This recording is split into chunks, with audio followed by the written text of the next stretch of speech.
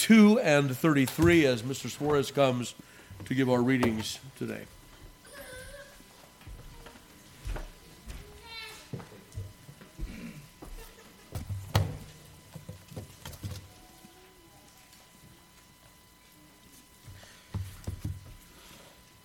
This is God's holy word. Please give your attention to it as we read it together. Psalm 32, a psalm of David, Maskil. Blessed is he whose transgression is forgiven, whose sin is covered. Blessed is the man unto whom the Lord imputeth not iniquity, and in whose spirit there is no guile. When I kept silence, my bones waxed old through my roaring all the day long. For day and night thy hand was heavy upon me. My moisture is turned into the drought of summer. Selah. I acknowledged my sin unto thee, and mine iniquity have I not hid. I said, I will confess my transgressions unto the Lord, and thou forgavest the iniquity of my sin. Selah. For this shall every one that is godly pray unto thee, in a time when thou mayest be found. Surely in the floods of great waters they shall not come nigh unto him.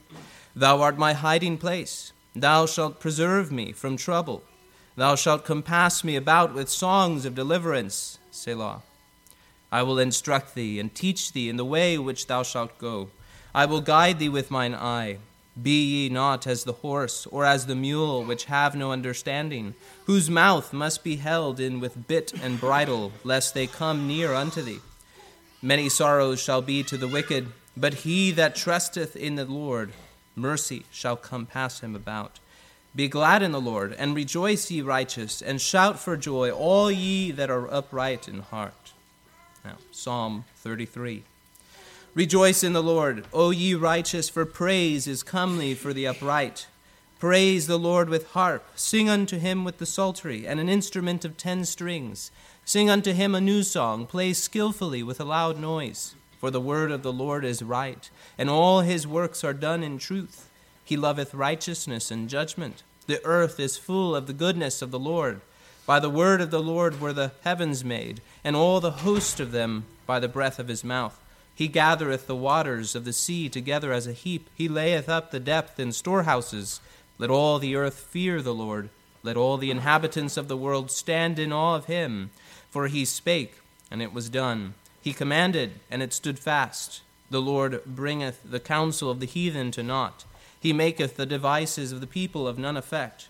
The counsel of the Lord standeth forever, the thoughts of his heart to all generations. Blessed is the nation whose God is the Lord, and the people whom he hath chosen for his own inheritance. The Lord looketh from heaven. He beholdeth all the sons of men. From the place of his habitation he looketh upon all the inhabitants of the earth. He fashioneth their hearts alike. He considereth all their works.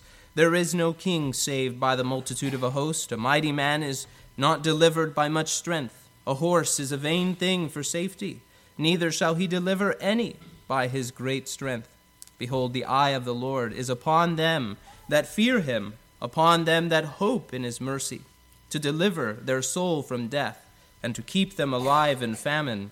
Our soul waiteth for the Lord. He is our help and our shield. For our heart shall rejoice in him, because we have trusted in his holy name. Let thy mercy, O Lord, be upon us, according as we hope in thee. Thus ends the reading of God's holy word.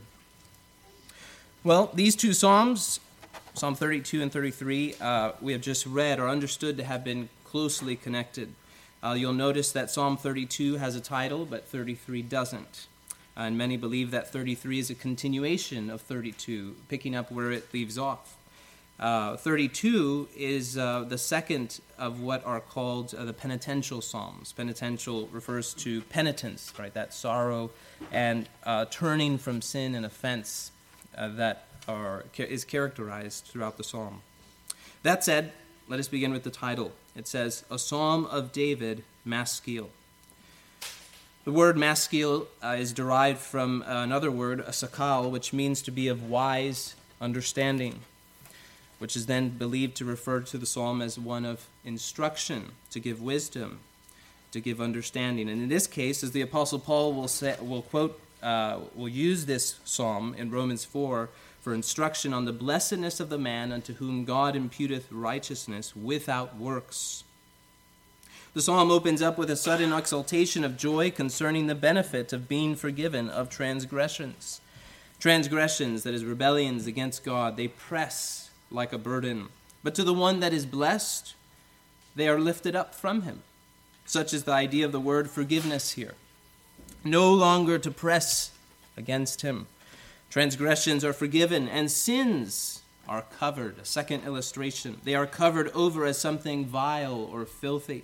They are buried, no longer to come up. Verse 2, their iniquity, their guilt is not imputed. Third illustration, as a debt, or counted against them by the Lord Jehovah. This person who is blessed is one in whose spirit is no guile. Guile speaks of deceit or hypocrisy.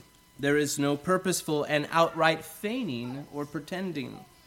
Hence the Apostle Paul in his letter to Timothy will speak of the end of the commandment, which is charity out of a pure heart and of good conscience, and of faith unfeigned, that is, without guile. This here that David describes is a true faith, a real and sincere faith that lays hold of the righteousness of God in Jesus Christ and can rejoice in the promise of forgiveness, of covering, of debt removal, and moreover, the imputation not of sins, but of the righteousness of Christ. A turn of thought occurs at verse 3 to consider the misery of David's condition when he was in sin by the expression, when I kept silence. He kept silence from acknowledging and confessing his sins to God. There was even a guile, right? A self-concealment, a covering of his sins, not the right covering. This guile, pretending, this self-covering over his sins only served to the waxing old of his bones through his roaring all the day long. It was as though he suddenly grew old and weak. His bones began to wear out and decay before him. His roaring or cries of anguish and adversity occurred all the day long. He was one under a deep and twisted trouble. Why? Verse 4 says, his Lord's hand was heavy upon him. As though it was pressing down upon him, the Lord was causing the guilt of his transgressions, the guilt of his iniquities to press down, so as though in his conscience, as though he can little but breathe. Note here how the Lord at times uses a sense of guilt. He works a sinner up into a sense of great difficulty concerning his sins. Certainly, the desired end is not to remain there, but to move him, right, to seek remedy in Christ. But nevertheless, the shame and the guilt is part of it, right? It's in order to that. He is akin to those plants in the 100-degree weather of summer, of drought, day after day without any water. They are dried up. Their moisture and vigor is all gone. And then we have the word Selah. Understand by this term, right? There's a call to pause, reflect, apply what has been said to your own case.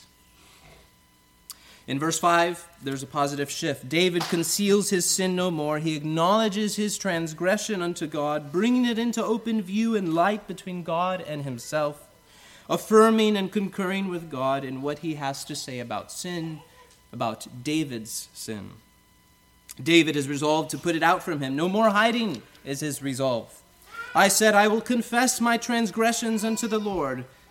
Oh, and what was the Lord's gracious response? He forgave the iniquity and guilt of his sin. Here is a promise not only for David, but for us too. Right? We have it repeated to us in 1 John 1:9. If we confess our sins, he is faithful and just to forgive us our sins and to cleanse us from all unrighteousness. Now again, Selah. Pause, reflect. Apply it to your own case and conscience. Have you need, my friends, to expose personal sins? Has pretending and concealment, self-covering, become a growing characteristic of your life? Is the Lord putting his heavy hand upon your conscience, pressing you into misery for your sins? Well then, confess your transgressions unto the Lord. Cast your sins out into the open before him, into his light, openly, freely, and readily. Don't hold back, but bring everything that comes to mind, and from a careful search until you should find relief from him there. Relief, a freedom from pretending, a liberty to live in the light, no longer hiding and covering up, forgiveness and a lifting of God's pressing hand against you and your sins, and a cleansing from all your unrighteousness. For this, verse 6, that is, that thou hast dealt in such a manner with me, forgiving me my sins upon full, open, and ready confession. For this shall every one that is godly pray unto thee in a time when thou mayest be found. God's dealings with David would stir up all that are godly, that is, all that desire to be so, to bring their own cases before the Lord, encourage that they too may find forgiveness, covering, debt removal with the Lord, and moreover, blessedness and righteousness in him.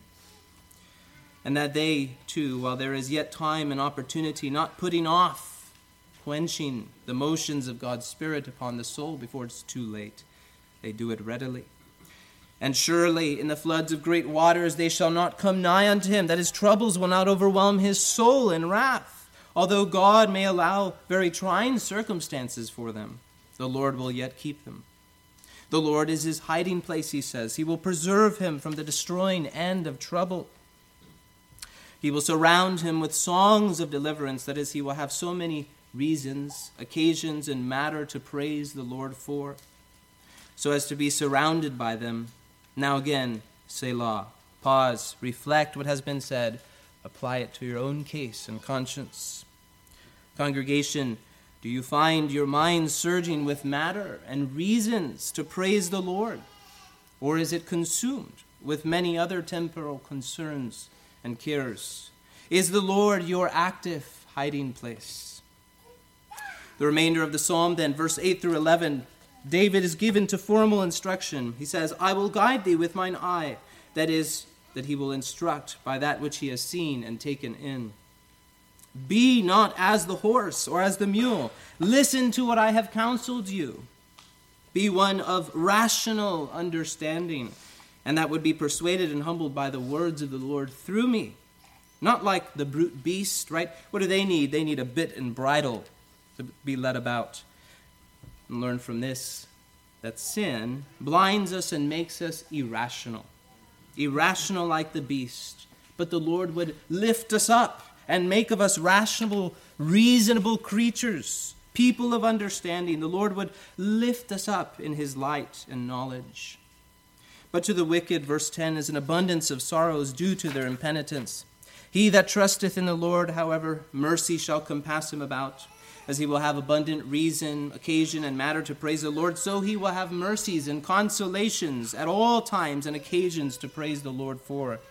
Be glad, therefore, it ends, in the Lord, congregation, and rejoice, ye that are righteous. Shout for joy, all ye that are upright in heart. Now, Psalm 33. Verse 1 forms a natural connection, picking up where we left off in 32, exhorting the righteous to rejoice in the Lord. Praise is befitting, it's comely for the upright to do. They, above all other men, have greatest cause and reason to praise him.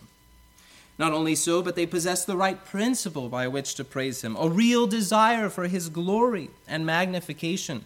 Their disposition is towards the purpose of glorifying and enjoying him forever. David adds instruction to praise the Lord with musical instruments, with harp, with psaltery, with instrument of 10 strings. Now, please note that these were not mere suggestions, right? So as to say, all right, everyone, next time we meet, bring whatever instrument you have in your house. Harmonica, bring your banjo, bring your guitar, bring your drums. That's not the case. When he says harp, he meant a harp. When he says psaltery, he meant psaltery, and so on. The next item to address concerning these instruments is to understand that they were provided uniquely for that administration of redemption and not to be perpetuated without a command, of which we believe has ceased along with the Levitical institution, who were the commanded players of those instruments and none others. These instruments were to be played by the assigned Levites in the tabernacle and temple worship, and this was to accompany the sacrifices, offerings, and praises that occurred, as can be read, for example, if you want to read later, 2 Chronicles 29. Even as we see incense, right, accompanying the prayers of the Old Testament saints. What then is to be gathered for us in our age from these commands in the Psalms to employ musical instrumentation and to employ them skillfully? By answer, we should ask another question. What were they to signify in their own day and age, beyond the physical striking, right, or the blowing of the instrument? Did God suddenly, in David's time, desire a concert? Was he just longing to hear some skillful composition, or to make one of the best orchestras and bands of the earth to compete with the heathen? Well, certainly not, right, when we ask it that way, but among other places. The Apostle Paul in Ephesians 5:19 gives us aid when we are commanded to speak one to one another in psalms and hymns and spiritual songs, right? And singing and making, here it is, melody in your hearts to the Lord. We are to gather then that when we sing these psalms and we come across these places of musical instrumentations, directions for them, we're to raise up the instruments of our hearts to the Lord by singing with understanding, with inward affection and sincerity of those matters which we sing unto the Lord, to sing with grace in the heart. Well then, verse 3, sing unto him a new song. Now some have erroneously concluded from this as though David was instructing the worshiper to, wait, hold on, stop. All right, let's start a new song. All right. It does not take long to see the problem with such an interpretation. You could never complete Psalm 33 without either stopping at verse 3 and needing to have ready a brand new song never sung before. But rather in context we understand David is calling upon the worshiper to renew their spirits with strength and gladness in a song of salvation given for them to hear and sing. And not only so, to the unbeliever who has never sung these before, it calls them to come unto the Lord and worship him. Well then, from verse 4 to 19, we're provided motives in God to praise him. Verse 4, the word of the Lord is right. His works are done in truth. Verse 5, he loves righteousness and judgment. The earth is full of the goodness of the Lord. And considering the earth, God's works are brought into view. Verse 6, the heavens were made by his spoken word. Verse 7, he gathers the oceans and lays up the deep in storehouses. Verse 8, let all upon the earth fear him, for he spake and speaks, and it was and is done. All obey his powerful voice. Then in verse 10 through 11, he brings the plans of those who oppose him to nothing and make them of none effect. The Lord's purposes and thoughts remain unmoved and are accomplished forever. And then towards the end, verse 12 through 19, David will speak of those benefits for them who come under the Lord as their own God. The nation whose God is the Lord is blessed, those people whom he hath chosen for his own inheritance. He beholds the sons of men, all of them, in verse 13, and looks upon them, in verse 14, considers all their works. None escape his notice. Those who think that by some earthly means they should prevail and have success are deluded. But verse 18, the eye of the Lord is upon them that fear him. Oh, he beholds, he looks, right? He considers all, but his eye of favor is not upon all. And the special hand of providence is especially for them that, verse 19, hope in his mercy, to deliver their soul from death and to keep them alive in famine. The Lord prepares for them, as it were, and sustains them. He does not allow them to die off completely, although he may try them and bring them into conditions by which they learn to depend upon his mercy and deliverance alone.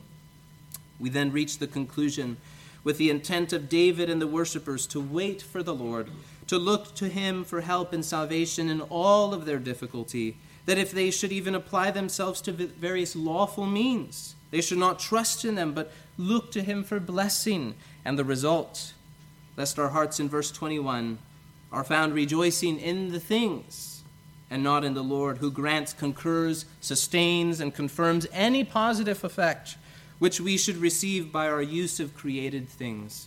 Congregation, then, let us trust in his holy name and seek thereby, as it says in verse 22, that his mercy should be upon us. Thus ends our time together, Psalm 32 to 33.